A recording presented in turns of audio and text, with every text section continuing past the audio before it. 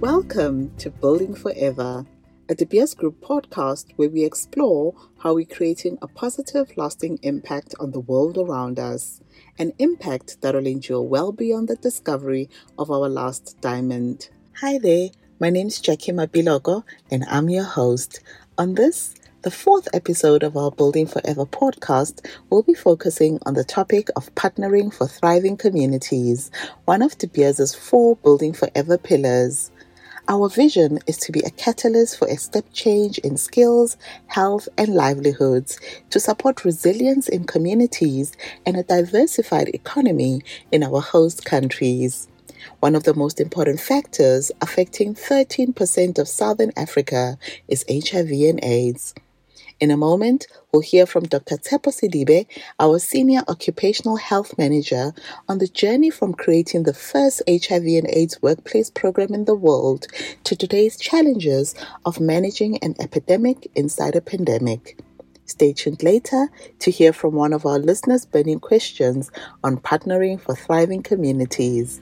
For now, over to you, Al. Thank you, Jackie. It's a pleasure to be speaking to my guest today on a topic at the core of De Beers' commitments to support communities way beyond mining. Tshepo, welcome to the Building Forever podcast. Thank you for having me. Could you introduce yourself and tell us a little bit about why you're here today? My name is Dr. Tshepo Sidibe. I'm the Group Health Lead for the De Beers Group, and I'm here today to share with you our humble achievements on our HIV journey, as well as our gaps and where we are keen to improve. It's been a solid 40 years since the inception of or the discovery of HIV, and we are having an opportunity to reflect since we have decided to really mount a fight in the De Beers Group. How have we done thus far? And you talk about the journey, right? HIV and AIDS exploded into our consciousness and became kind of rampant in the 80s. Tell us where it started for De Beers and for you personally. At a De Beers level, it started way in 1996 in our business units in Botswana called Debswana. We started to realize unfortunate and alarming loss of life. And we started to see the impact in the organization through loss of skills, poor productivity, as well as low employee morale. And it was then through a anonymized voluntary prevalence survey, we got to realize that we have a problem because 31% of our employees who lost their lives during that particular year was as a consequence of HIV. And further, it indicated that within the organization, we had a prevalence of 29% of our colleagues who were living with HIV and AIDS. Remember, in those days, they didn't have access to treatment, care, no support. And this was a condition that was poorly understood, and as a consequence, it was stigmatized and people were marginalized. I mean, those numbers are staggering, really, really high, and I'm pleased to know that they're much, much lower these days. Now we've had better access to treatment and stuff. I guess you talk a little bit about the misconceptions and the disinformation that became rife during the time. I wonder, it would be interesting to know, what did that do to the cause, that misinformation? Maybe before I even go to the misinformation and misconception, post the understanding of what we were dealing with, post the understanding that we had a challenge on our hands. Through the visionary leadership of the Debswana team and the De Beers Group, they decided to really put together the first of its own kind workplace program in the world. And that decision was we were going to make sure that we provide to our employees access to treatment, but not only life-saving treatment in the form of antiretrovirals, but they decided as well, we're going to make sure that we extend care and treatment, care and support to those who are not only infected, but there were those as well who were affected. Subsequently, that particular provision was made available as well to their beneficiaries. So the leadership took to itself to say, we care about our employees, it's enough, we're going to make sure that they access the life-saving treatment. Now, coming back to the misconception and the misinformation, the unfortunate thing during that period, and as I said earlier, because this was poorly understood and people were marginalized, it created an environment where those who were living with HIV were stigmatized and they were marginalized. As a consequence, they didn't have access to treatment, care, and support. And it evolved over time from people equating HIV with a death sentence to people poorly understanding transmission. People were marginalized because people thought being near an HIV person, touching an HIV person, you will get HIV. So it was such misinformation, disinformation, which evolved over time to people starting to marginalize according to certain sectors, such as those who are marginalized according to race, those who are marginalized according to their sexual orientation, and so forth and so on. So we have lived through unfortunate era of misinformation and disinformation that ultimately resulted into unwanted consequences, such as I said, people didn't access treatment, care, and support. As a consequence, people lost their lives because they didn't access the necessary treatment, care, and support. As a consequence, it gave birth to another twin to HIV, which is TB. We saw alarming increase in the number of TB cases and people losing their lives due to TB. The one that was heartbreaking for me was, unfortunately, HIV-positive mothers gave birth to HIV-positive babies because they didn't have the necessary support, they didn't have the necessary access to treatment care. So those are some of the few misconceptions that we have lived through, the disinformation, and it continues to morph.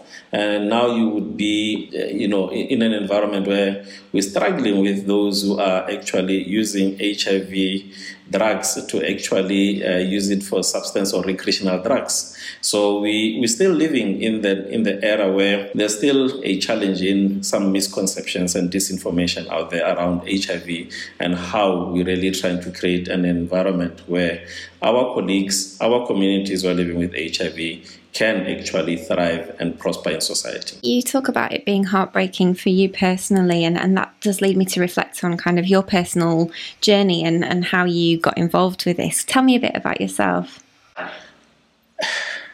It's been a humbling journey as well, because I have been given an opportunity to exist during this particular transition. I came in, I've existed in a period where I've seen life without access to treatment, care, and support. I've been during a period where we dealt with some very challenging drugs, which were difficult to really live with in terms of their side effects. Today, we are in an environment where we are not even talking to potentially launching a drug which someone can take once a month, and that is it. We moved from people taking more than 6 drugs per day to 9 drugs sometimes, to today we're living in an era where one tablet is sufficient to keep you healthy for a month. So I have been in the system to see tragedy. I've been in the system to live through hope. I've lived in the system to realize that it is possible to live a healthy life with HIV. But even better, it is actually possible to eliminate HIV. So at a professional level, at an individual level, I've really been humbled to see some of the achievements and to see how different parts of society came together to say, if we are to win this one, it needs to be all hands on deck. If we are to eliminate HIV, we need to take everyone with us. And in that, we will potentially in 2030 eliminate HIV. And you talked about some of the achievements there. I just wonder if perhaps since the beginning of the programme, when you first installed the first workplace programme to tackle HIV and AIDS, if those numbers have gone down and you've seen a significant difference with the efforts made? Absolutely. Quite heartwarming. We spoke to, in 1996, when we did that initial voluntary anonymous prevalence survey, we spoke of 31% of those who lost their lives was as a consequence of HIV. We are currently sitting at about 0.01%. For us, that is not an achievement. For us, that is an improvement. As long as we're still having a person losing their life to HIV, it is not enough. We are not yet where we desire to be. We spoke of a prevalence of about 29%. meaning 29% of our colleagues were living with HIV.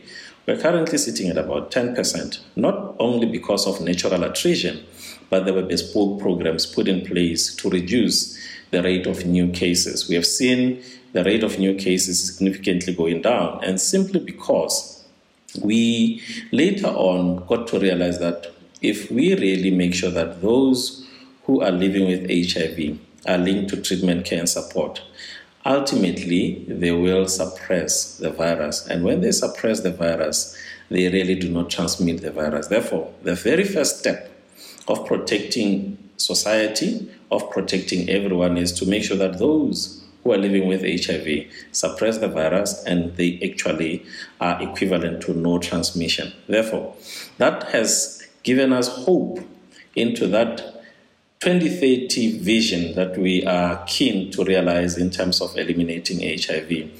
The other heartwarming milestone that we have realized through this particular journey is we are today sitting at 13 years of zero cases of mother-to-child transmission. Meaning, it's been 13 years that we haven't had any HIV-positive mother giving birth to an HIV-positive child. For us, it is so aligned with our value of shaping the future and showing we care. I spoke to a twin of HIV in the form of TB. We have done significantly well in making sure that as we impact HIV positively, we realize the benefits with TB. In the past 5 years, we have decreased our annualized TB incidence from about 146 per 100,000 to literally 65 per 100,000. This is in an environment, when we talk about Southern Africa that is significantly burdened by TB and HIV, we're talking the mining sector that often is associated with high rates of TB. We are currently in an environment where, given at any point in time, you're looking at prevalence of about 200 to at least 400 per 100,000. We are sitting at 65. At some point, we actually went for 18 months without a single TB case. For us, it gives us hope that zero is possible. We are now looking at life beyond zero. Wow. So what do you think is it that's really kind of cut a swathe through those numbers? Is it antiviral treatment? Is it regular testing? What's the thing that's really made the difference? It is actually beyond the biomedical aspects. It is actually looking at how do you foster partnerships? How do you make sure that in that journey you take everyone along with you? How do you work together to understand some structural barriers within society for people to access treatment, care, and support? How do you understand the social determinants of health and actually improve on those in that you're starting to go on a journey of really realizing zero cases of HIV? How do you partner with governments? How do you partner with communities? How do you partner with civil society and non-governmental organization and academia to really look at a sustainable journey and a journey that would get you to where you desire to be, which is eliminating HIV in 2030. The biomedical aspects are quite easy. They're quite simple. They've been there for quite some time. It is how do we make sure that those who live with HIV, they know their status and they know it so early, so that those who are HIV positive, they can be linked to treatment, care, and support as early as possible. And when we do so, they do suppress the virus and they live a healthy and a productive life. So for that, we have achieved a milestone in 2019 as DPS. You probably have heard of what we call the UN goal or the UN AIDS global goal of 90-90-90 by 2020. DPS achieved that by 2019. Little did we know that 2020 was going to be such a colorful year. So we achieved it only just before the outbreak and the advent of COVID. So for us, the biomedical aspects is something that we viewed them as important, yet there's far more for us to achieve if we look at beyond the biomedical aspects. And the other important aspect from a workplace perspective was to really get the DBS leadership to champion the cause. So you have leadership that is really taking ownership of this particular space, that is working the talk. It makes life easy when your executive committee says, we have tested, all of us, and we know our HIV status. It is empowering to do so. We urge you to do the same. You're absolutely right. That tone from the top is really, really important, isn't it? And you remain very humble about the gaps that you've got. So what's there left to do? What are you going to do to address them? The first one is, as society, as workplace, as an organization, we really have to close the tap of new cases of HIV. That is the only way we're going to eliminate HIV effectively. Our focus is shifting from just affording people opportunities to test and know, and just merely affording them treatment, to how do we make sure that we significantly reduce new cases of HIV. So as I said, not only limited to the biomedical aspects, but is to really understand the complexities that are sitting in society. How do we really champion the cause to make sure that vulnerable groups are identified, vulnerable groups are brought into the conversation, and we work together to make sure that everyone access treatment, care, and support. Everyone is not going to realize those structural barriers and actually can thrive and prosper in society. So it is a holistic approach to this. It is, how do we make sure that as workplaces we lower our fences, we understand the communities in and around us, and Building Forever is giving us that. Building Forever is allowing us to say, what are the things as an organization can we partner on to make sure that our communities achieve the SDG 3 goals? Now, that for me, it is really the beginning of an important journey. It is a beginning of a sustainable journey that will see to it as actually eliminating things such as HIV. Definitively so. Nice.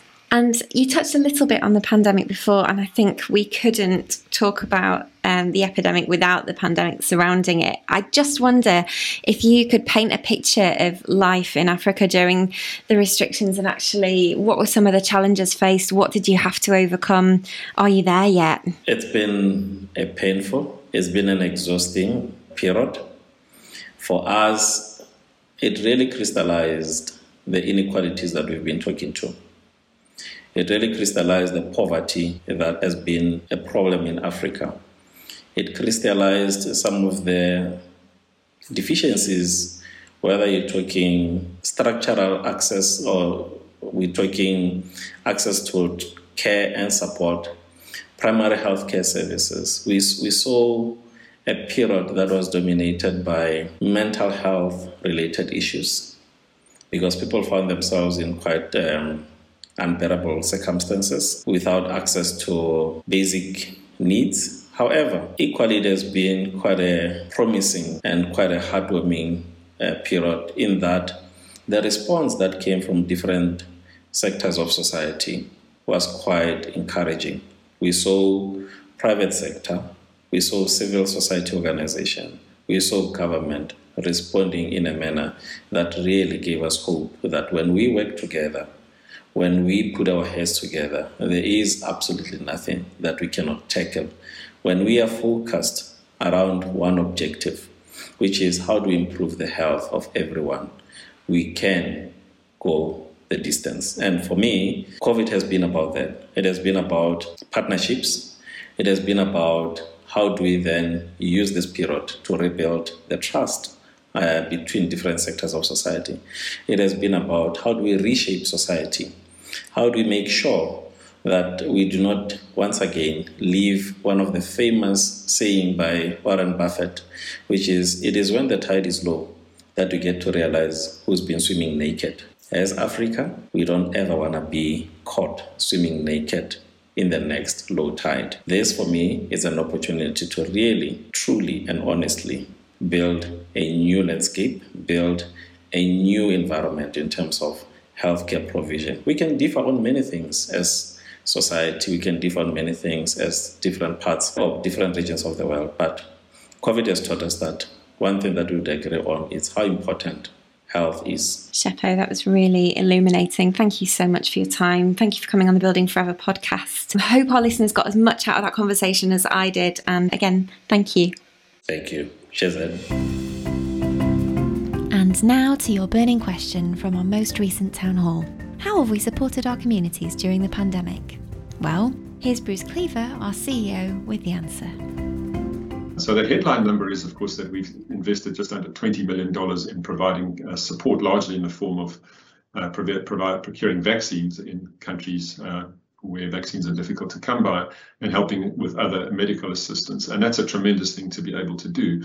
But we've done a tremendous amount more than that over the last 18 months in order to help communities, governments, etc. And it is worth touching on some of them. I suppose the most important one, and one that I do feel strongly about, is through the terrible year of 2020, particularly the first half of 2020, when many of our mining operations stopped, many of our retail stores stopped, and we stopped having sites. And we've never not had sites other than last year, even during the war. We made sure that we kept our people employed and we kept our people paid. We made sure that everybody continued to be in employment and got paid, because it was really important that people were able to maintain their livelihoods in their communities around them. We made purchases of diamonds from both Debswana and the Namdeb group when the government windows were not prepared to purchase in the middle of the downturn. And I knew when we purchased those diamonds, we would not be able to sell them at the time we purchased them. But we did them because we wanted to keep money flowing in these countries. And in 2020 alone, our operations in Namibia and in Botswana paid about $900 million in tax. I think that's a really important number, because it's those contributions of tax that allow governments to carry on doing what they need to do, just to look after their communities and invest in the kinds of things governments do. So that's a thing that I think we should be proud of. And that's, I think, a very important economic contribution to our societies. And when I look down into the kind of more micro level, there's been a number of terrific things that have been done across the group by each and every one of you. In Southern Africa, you've provided PPE, you've provided food parcels to vulnerable households, we've sourced and donated PCR machines and testing equipment to governments who weren't able to get it. Our medical experts have been as fabulous as ever in making their time available 24 hours a day. We've co-funded sanitation programs, we've donated technical equipment to schools.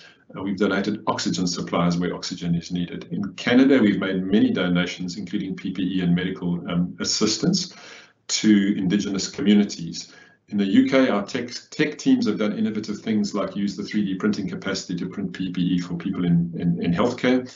Well, we've made our accommodation available in London to hospital staff at the St. Bart's Hospital for a year, so that they didn't have to travel all the way home and come back to work in a frazzled state. So we've done tremendous stuff across the group.